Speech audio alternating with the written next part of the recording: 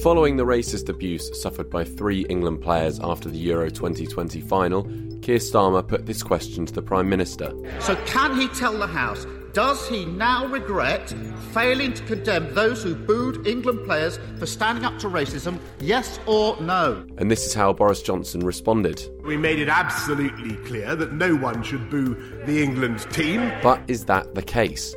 Not at first, but later on, the Prime Minister changed his message. Prior to PMQs, when this exchange happened, most of the Prime Minister's comments on the subject have come through his spokesperson.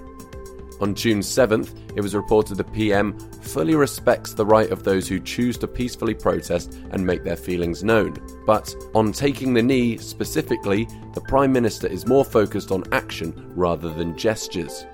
On June 11th, his spokesperson said, the Prime Minister wants to see everybody getting behind the team to cheer them on, not boo. And the next day, Laura Kuenssberg tweeted, PM said it was totally wrong for fans to boo national teams, but he wouldn't condemn fans who have booed players for taking the knee. The day after, at the G7 summit, he said everybody should cheer for England. And finally, on the 3rd of July, he was asked about taking the knee by LBC's Nick Ferrari. I don't believe in gestures, I believe in substance. So that's what he said on the subject. It's up to you to decide whether or not he failed to condemn those who booed the England players for taking the knee, as Mr. Starmer claimed.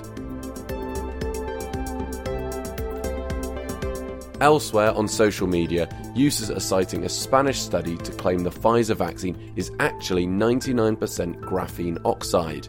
The study says that on a transmission electron microscopy, the solution created from a vial of the Pfizer vaccine takes a very similar form to graphene oxide.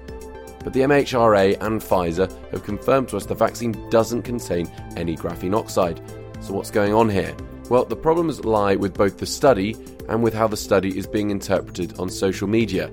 The study says it only looked at one sample of the vaccine, and the provenance and traceability of it is unknown. The study also concludes that it does not provide definitive identification or conclusive evidence. And the study hasn't been published in any reputable scientific journal or received a peer review, and the university where the researcher works has publicly distanced itself from the paper.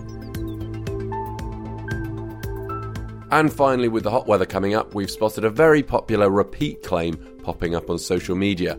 Over 500,000 people have shared a Facebook post claiming that filling up your car with petrol all the way up to the top in high temperatures can cause an explosion in the fuel tank.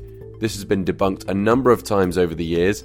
Snopes noted that the auto-ignition temperature for fuel is 257 degrees Celsius, far hotter than a covered, insulated tank could possibly get while parked on planet Earth.